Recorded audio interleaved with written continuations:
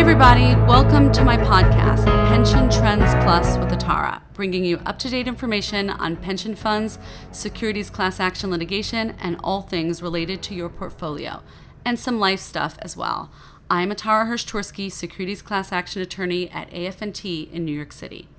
I am here today speaking with someone I really admire, Ari Meisel. Ari is the founder and product leader at Less Doing, a company he founded 9 years ago. Ari is also a best-selling author of The Art of Less Doing and The Replaceable Founder. Ari is a graduate of the Wharton Business School. Ari has turned his hobby, optimizing productivity, into a popular framework and consulting service for automating and outsourcing life's tasks. He is a self-described overwhelmologist whose insights into personal and professional productivity have earned him the title The Guru's Guru. If you work at a pension fund, run a pension fund, are a member of a pension fund, or have any kind of job at all, this podcast episode is for you. Ari, welcome to my show. I'm so happy to be speaking with you today. How are you? I'm great. Thanks for having me on the show. Yes. So, Ari, I confess, a friend of mine who is a CEO of a 200-person company and someone I really love and respect told me about your book, The Art of Less Doing. And honestly, I have to say, my first reaction was, I don't have enough time to read another book, right? I'm so busy with kids, monitoring school. I just can't possibly add anything else to my must-read list. But your book is more like a pamphlet, which is what I love about it. It's a super fast read. And after I read it, I confess, you completely won me over because in this little pamphlet, you pack so much information. And I thought, wow, as an attorney who represents institutional clients, your ideas could really make these institutions run better and more efficiently. So I want to jump right in. Tell us, what is the philosophy behind Less Doing? Yeah, so the idea really came out of a personal struggle that I had with a chronic illness called Crohn's disease.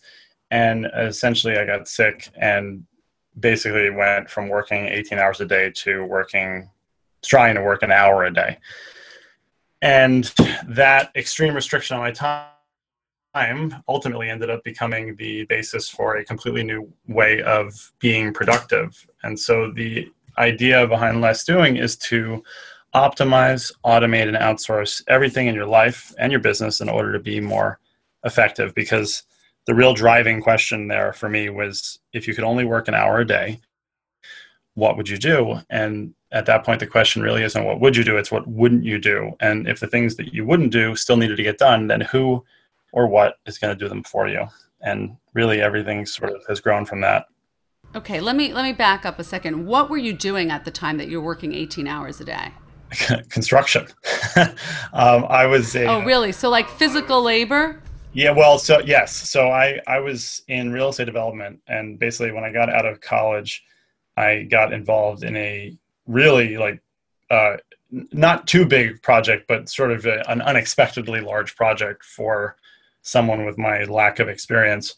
And the deal was basically that, going to the Wharton Business School as an undergrad or as an MBA doesn't really teach you how to build anything. So anybody who worked on the job was required to teach me their trade. That was part of my rule. So I, in addition to running the business and the marketing and the sales and the zoning and the legal and political aspects of things, I was on site doing construction work every day. And it was the hardest work I've ever done in my life, and I loved it. But it was an incredible moment of leadership development for me and skills as well.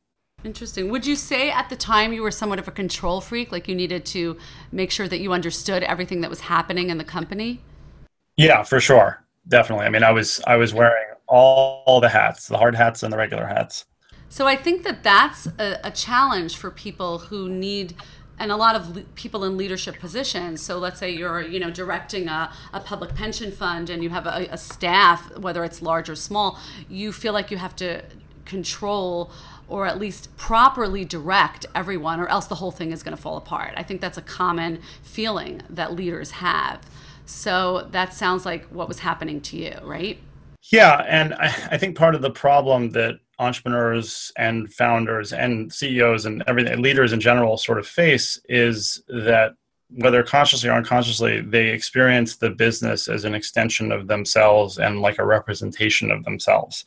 And so it becomes that much harder to allow others to take control and do things on your behalf. Like it becomes this real source of like your own self-concept, basically, and how you see your own value, which is obviously very sort of deep psychological stuff, but that's a big part of it. You begin to define yourself largely by what you do if you spend so many hours a day doing it. And so how do you take yourself out of that is really the question. So tell us then, okay, so you developed Crohn's, you suddenly couldn't work the way you were working, but everything still needed to run itself. So that's where you came up with Less Doing. Yes, and ultimately that's really evolved. So Less Doing is and was focused on personal productivity. And over the last several years, I've really developed a program called The Replaceable Founder, which is much more focused on the business and how we make people at all levels in the business more replaceable so that the business can run and grow without them. So yeah, at that point, as I said, I was sick. I still had to run this business. I actually had accumulated an enormous amount of personal debt doing this project at the time. It was massively stressful in so many different ways. And I needed to create systems and processes to replace what I was doing myself. Well, I think I read in your book that you said something, and maybe I hope I'm quoting it correctly, that if you can't replace yourself in the business, like your business essentially can't really grow. And that's true, like whether you're founding a company, working as the leader in the company, somehow you have to, the goal is to make yourself replaceable. Isn't that right? Yes. And, one of the ways to look at that is that people have an incredible ability to grow, but people cannot scale. You never think about a person scaling, right? They grow, but they don't scale. Businesses, generally, you want them to and you need them to scale. And if you're not replaceable, then you automatically become a limiting factor in the business. And we see it all the time. The bottleneck on a bottle is at the top of the bottle, right? So like every time, I'd say 9 out of 10 times when we see a business stalling or plateauing, it is because of the founder. We don't want businesses to grow like in spite of the founder or the head of the company. We really want them to be able to grow beyond them. Right. But I think it's it's almost, oxymoronic, right? Like you feel like, well, I started this company or I'm leading this pension fund. I can't delegate because if I delegate, like they're just not going to do it the right way. I have to keep having my hands in it. So I think switching the mindset is really the key. So how do you go about switching that mindset? Well, and so the funniest thing about that is that what you just said, that, how could they, like I started this, how could they possibly do it right? The assumption that just because you started the business, you're doing it right is false to begin with. Right. So to think that and the thing is that may have been what made you unique. Sure, you started the business, but you're no longer able to rely on your uniqueness, right? And it's a myth that we tell ourselves that we're so unique. And I hear it all the time. Look, I have seen easily thousands of businesses at this point. I've worked with hundreds of individuals, and everybody thinks that they're unique. And they're not. I'm not. There are a million business coaches out there. There are other people who teach productivity and do those things. There's certainly elements of what I do that I think are unique, but that's not what I'm like holding on to. And so if you try to become unique, then you become irreplaceable. And if you can't be replaced, you can't move on. You can't explore. Ultimately, what we want for our business, what we want for our founders is to be able to leave the business, explore, contribute, learn, and bring those contributions back into the business. But if you can't leave, you can't do that. So it's very interesting, though, because practically, I have a lot of institutional clients who I'll meet with, and they'll say to me, I'm working these crazy hours. I'm trying to, manage this huge public fund. Let's say I've got 100 staff under me. I never get home, and I'll say to them, especially after, having read your book, I'll say, yeah, well, what can you delegate? Like, think about it. And often they'll say to me, oh, but you know what, Atara, every time I try to delegate, it gets done wrong. So if my hand isn't in it, everything's falling apart. And what do you respond to that? Because that is a reality, right? So is there that we need to train people correctly and we're not doing that? Like, what's the answer to the practicality of delegating and finding that the job is not getting done as it should be? So every time I give a talk, and obviously it's different now in COVID world, but I mean, I've spoken all around the world to thousands of people. I always like to ask people, how many of you have ever outsourced something? And you'll see a lot of people raise their hands, half the audience, whatever, raise their hands. And then I say, and how many of you have ever had a bad experience outsourcing something? And typically more people will raise their hands than initially had raised their hands to the question, right? But then I have to say, well, I'm sorry to tell you all, but it's very likely that it was your fault.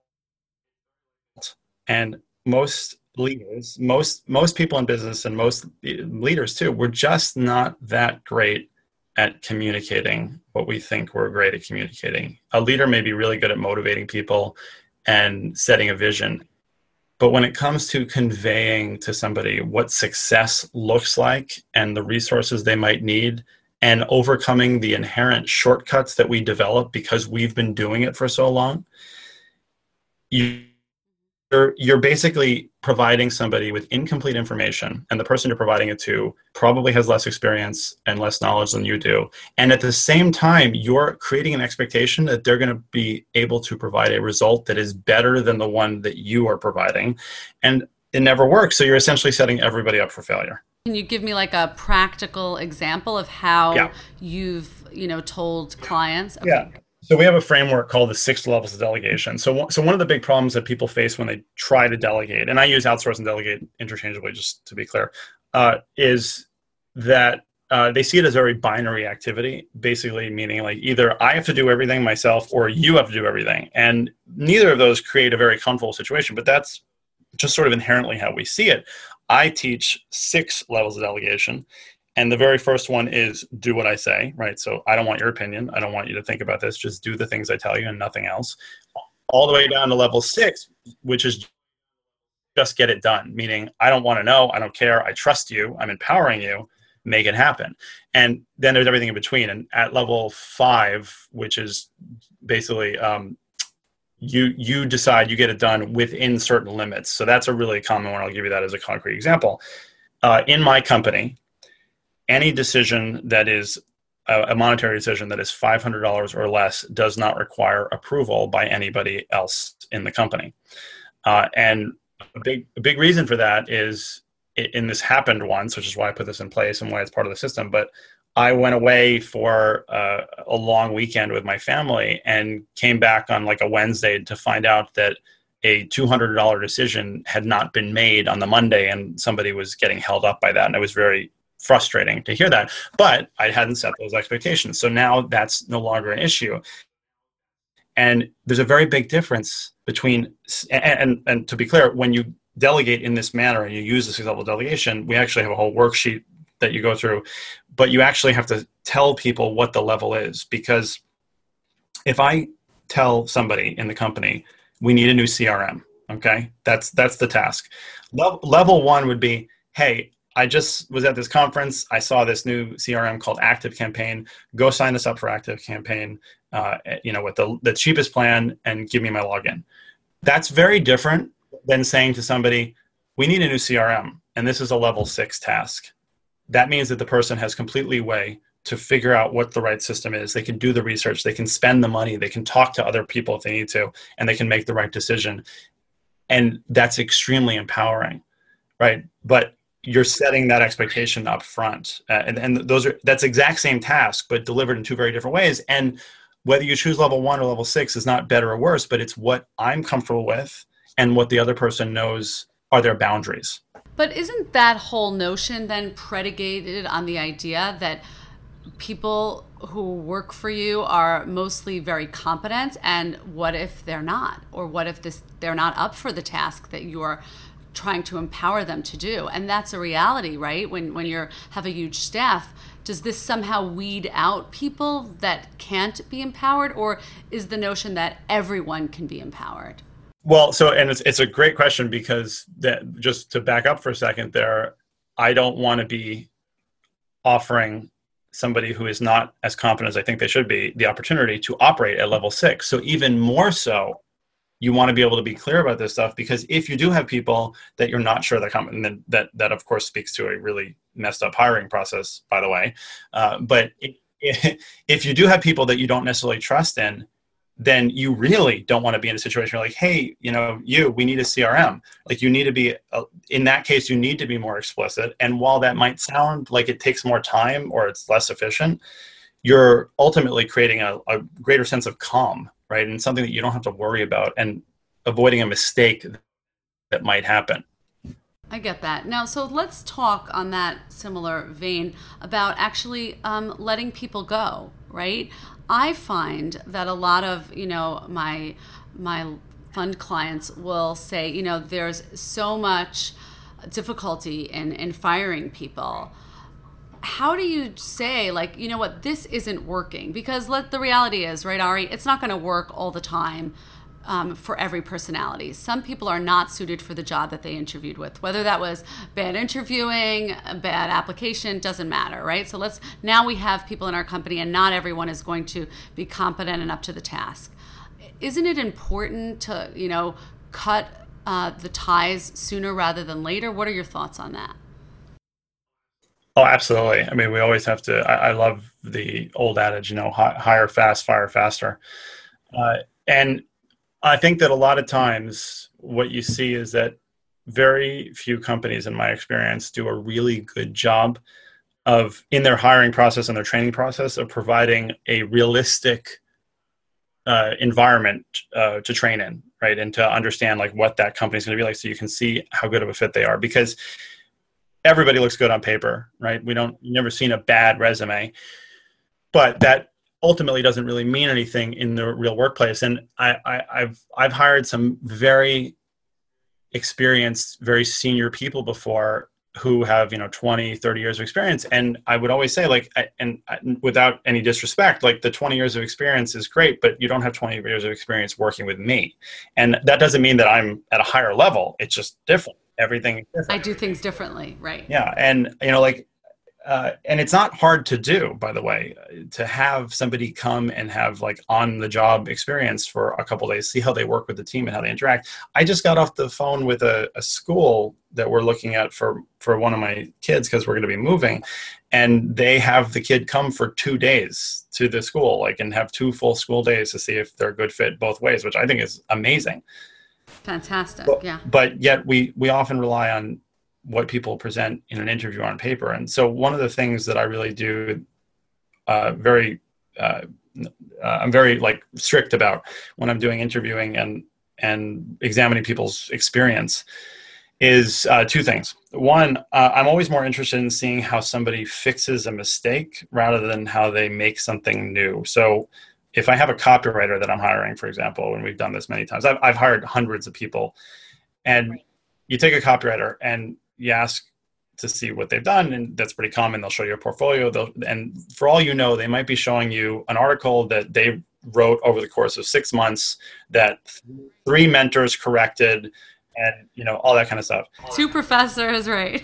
Right. But the right way, in my opinion, to find those people, to hire those people, is to give them a really bad piece of copy and ask them to fix it. And so that's good. And then, like, when I interview people, one of the questions I always ask is, tell me about a time that you screwed up at work and how you handled it. Those are the things. I don't want to know what someone's greatest strength is. Like, I want to know how they operate when things don't go well, because inevitably they won't. I love that. Tell me about your failures, and I'll tell you how you're going to actually succeed. Well, my favorite interview question of all, which I always ask last, is, if we don't hire you, why do you think that will be? Oh, wow. And do you feel, I mean, you're putting people so much on the spot. Are you actually getting them uncomfortable? Are they giving, like, real answers, you find? Yeah, that's the key. I mean, the thing is that somebody who doesn't get uncomfortable with that question is not going to answer it the right way, because what you're really asking them to do with a question like that is essentially be a little bit introspective and see how they handled themselves in the interview, essentially. Right. So like, a bad answer, which I've heard many, many times is, well, I'm sure there's so many great candidates and, maybe I don't stand out. And it's like, well, you hit that one on the head. Right now, you're not standing out. If I were to be, and to be fair, like I've thought about this over many years, but if I were to be asked that question, I know what I would say, which is I would probably say something along the lines of like, look, I know that, in the interview, I probably come off as somebody who's kind of a lone wolf and likes to do his own thing. But, the truth is that I've actually run teams, I've been on teams, that kind of thing. So, but I know that that's how I appear. Right. I get it. Oh, wow. I think that's just a brilliant strategy. I love that. So tell me, Ari, you've coined a new term, which I love, overwhelmologist. Tell me exactly what that means in Ari language. Yeah. So I deal with overwhelm on a regular, daily basis. That's what we do. Of course. What I do. As a father. Yeah, right. And there's so many different ways that people experience their overwhelm. And ultimately, the worst case, the worst kind of overwhelm, which I do see, unfortunately, far too often, is when people get into a situation where they feel like no matter what they do, they're going to disappoint someone. Whether that's their clients, their team, themselves, their family, their friends, there's no good move, basically. And we see it, again, all the time. So that's where we get this whole, I'm sorry to say, BS concept of work-life balance, right? Because there is no such thing in my... I agree with you. Yeah. It is a work-life integration, and to try to achieve balance is just you're going to be constantly putting yourself out of balance, basically. So the idea that like, I stop work at 5:00 and I can go to my kid's soccer game, but that person's sitting at the soccer game thinking about like the client and all that kind of stuff, and it ultimately, they're just defeating everything, right? But whereas if you were to say like, it's okay actually, if I can communicate very efficiently, which is something that we teach, and during the soccer game, I can send a 30-second voice message to somebody and put something in motion, know that it's in motion, and go back to focusing on what I'm doing. I think that that's a much better way to operate. So in other words, it's not sitting at the soccer game saying, okay, for 2 hours, I'm not doing anything but watching this game. I got it. Okay, that's very interesting, because I try to have a policy, now with COVID, your life and home have really melded in a new way. But before that, like when I would come home from the office, I would say, for 3 hours now, I don't take work calls. I don't look at my phone. I actually put my phone in another place. And I have to say that that's been really nice for my kids. They know, mommy doesn't talk on the phone now. Mommy doesn't do emails now. But it's also, I have to say, gives me a certain level of anxiety that I could feel in my chest. So I like this permission to like say, okay, maybe I could look at my phone and just get rid of like 3 emails pretty quickly. Well, yeah, and that's the thing is that so the key here, one of the critical elements that people have to learn and understand is how to communicate in an asynchronous fashion, right? And really understand that that's what the tools are meant for. So email is an asynchronous tool, but a lot of people don't treat it that way because it's just sort of this like open portal for them all the time. We use a tool really extensively called Voxer, which is almost like a walkie-talkie app, and you can send voice messages in a very efficient way between anybody. And that is, I'd say 99% of my communication on a regular basis is asynchronous, including like we do a daily stand-up with my team, which is asynchronous. Everybody on my team is a stay-at-home mom. And my COO has 4 kids. So like we check in asynchronously. I don't ever do live client calls. Everything is done asynchronously. So they can send me a 10-minute voice message if they want, which I can listen to at 2, 3, 4 times speed 6 hours after they sent it because I have a few moments. I can think about it for a couple hours and respond to them with a 2-minute message that is the exactly perfect answer that they need. And I can have hundreds of conversations that way without it taking almost any time at all. Right. And I'm a huge multitasker myself. So I'll tell you what I don't love. I think Zoom is great. It's really allowed, a lot of freedom to do things out of the actual office. But what I don't love about it is that you cannot multitask when you're on Zoom, right? And suddenly we went from this culture where we could have a conference call. I could have my earbuds in my ear, my phone in my pocket, and I could be doing something for the kids or washing the dishes or whatever it is, and still focusing on my call. If you're a good multitasker, you can do that. But suddenly with Zoom, you're like actually sitting at your desk, somebody's looking at you and watching you, and you can't move. And I think that that is something to think about also, because I don't think that that works in every situation. And the idea now that everyone's like always like, oh, schedule a Zoom call, where I'm like, what about just a regular conference call? So I think that's also something to think about. Yeah, absolutely. And, I mean, multitasking is not really a thing. We're ultimately doing something that's called context switching, where you're just rapidly switching back and forth between tasks, which women are marginally better at, by the way. And is that right? Yeah. I do notice that. Very marginally. But we're not. If you're truly, like, in the true sense of it, multitasking, you're really just taking quality and focus away from both or three or four things that you're focusing on. Doesn't mean that we can't do it and sort of struggle through it. And you can combine a low focus task with a high focus task, such as, making kids lunch and being on a conference call, for example, which, believe me, I've done many, many times. But the other thing is to recognize that that's what we're doing and understand that, like, this, okay, I am taking quality away. Like, I'm not giving my full focus to this thing. And that's, again, why asynchronous communication works so well, because with the example I gave, I have a couple of very high level coaching programs that I run, and the people that are paying what they're paying are expecting to have my undivided attention. Your undivided attention. But the thing is that if they send me a 10-minute message and I think about it for a few hours and I send them back a 90-second message with exactly what they needed and, like, the perfectly thought out, rehearsed response, not even rehearsed, but the right response. Well crafted. Yeah, right. Well crafted, right. Then we didn't need to get on a 60-minute Zoom call or phone call or anything. We exchanged 11 and a half minutes of audio, which, again, I could listen to at multiple speed, and they got exactly what they needed. All right. I'm integrating Voxer right now. Is that Voxer? Yeah, it's the most powerful tool I've ever used. It sounds amazing. So just, again, tell me, like, you're a coach, right? So if you're coaching at a very high level, they want Ari, right? Whoever's paying doesn't want anyone else who works for you. So that means you're still, and I'm dealing, like, with a lot of people, as a lawyer myself in the law firm, right? They ultimately, your clients want you. And I do try to delegate as much as I can, but I find that at a certain point, I'm just not able. And it sounds like you're probably not always able, right? Because they're paying for Ari, they want Ari. But there are only so many hours in the day for Ari to do his coaching. So how do you do that? By making myself replaceable. So it's a great question, because it's been the major focus of everything that we've been doing for the last couple of years in my program, particularly.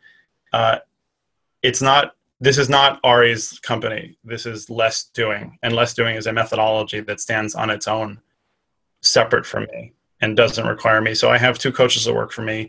I'd say that in the last 6 to 7 months, anybody who's joined the program probably hasn't, I don't even know, they've met me probably, because the program's running on its own. I still do offer some very, very expensive and exclusive, like, very selective one-on-one coaching with people, but even that is still done over Voxer. I don't need, and what I try to explain to people is there's two things. One, so for the people in sort of the regular mastermind programs that I run, the question really at that point is, do you want it to be good or do you want it to be me? Right? And it's not to say that those are mutually exclusive, but which is more important? And most people, I would say, want it to be good. They want it to be the thing that they need. So if it can come from me, then maybe that makes it sound better. But the truth is that we've created system. This isn't just me, like, making stuff up. We've created an actual system. And if you create a system rather than just BSing your way through calls and, conversations, then that should be able to stand on its own if that's the focus. So we've never had any pushback on that ever with anybody. And there's many things with those systems and processes now that my team does better than me. So like we run strategy sessions for our clients, and I think we did a promotion at our last event where a couple of people who signed up got to do theirs with me. And there's a whole form that we're supposed to use and stuff. And I opened it up and I was like, I'm just going to do it my way. And like, so they probably, hopefully got a good experience, but it's not the standard that we've now set. So, what's very interesting that you're saying, Ari, is that in order to really function and to have your staff working at its optimum and your team working at its optimum and grow your business, whatever that may be, you really have to take your ego out of the picture. Oh yeah, that's the biggest one, and the hardest for many too. Because yes, I think so. It's their baby, and there's all that kind of garbage, honestly, that we tell ourselves. And yes, or I went to school, I went to Harvard, I went to Yale, I did so many years for this. I'm the only person who can possibly do this. And I think that when you step back and you take your ego out of it, that's when you can really grow and function. I think that's true of your program and life generally. So I thank you so much for coming on. This has been really so wonderfully informative, even for me. I read your book, but I learned a bunch of new things from you today. So tell everyone where they can find your website and your book, so anyone who's interested, and I know they will be able to get that. Yeah, so everything is at lessdoing.com. They can find everything there. And I'm on most social media, where the company actually is on most social media as at Ari Meisel for things. But we run workshops every couple of months. We've got a couple online courses, and we do have this coaching program as well. Oh, and the last thing too is we have a really great Facebook group called The Replaceable Founder, which is a free Facebook group, of course. And I think we have just about 3,000 people in that now that are constantly sharing really great information, hacks, tips, tools, and things. And I really like to push people to that as much as possible. So yeah, I'm joining it as we speak. Awesome. I think it's amazing. Thank you so much for coming on, Ari. It was a real pleasure speaking with you. Thank you.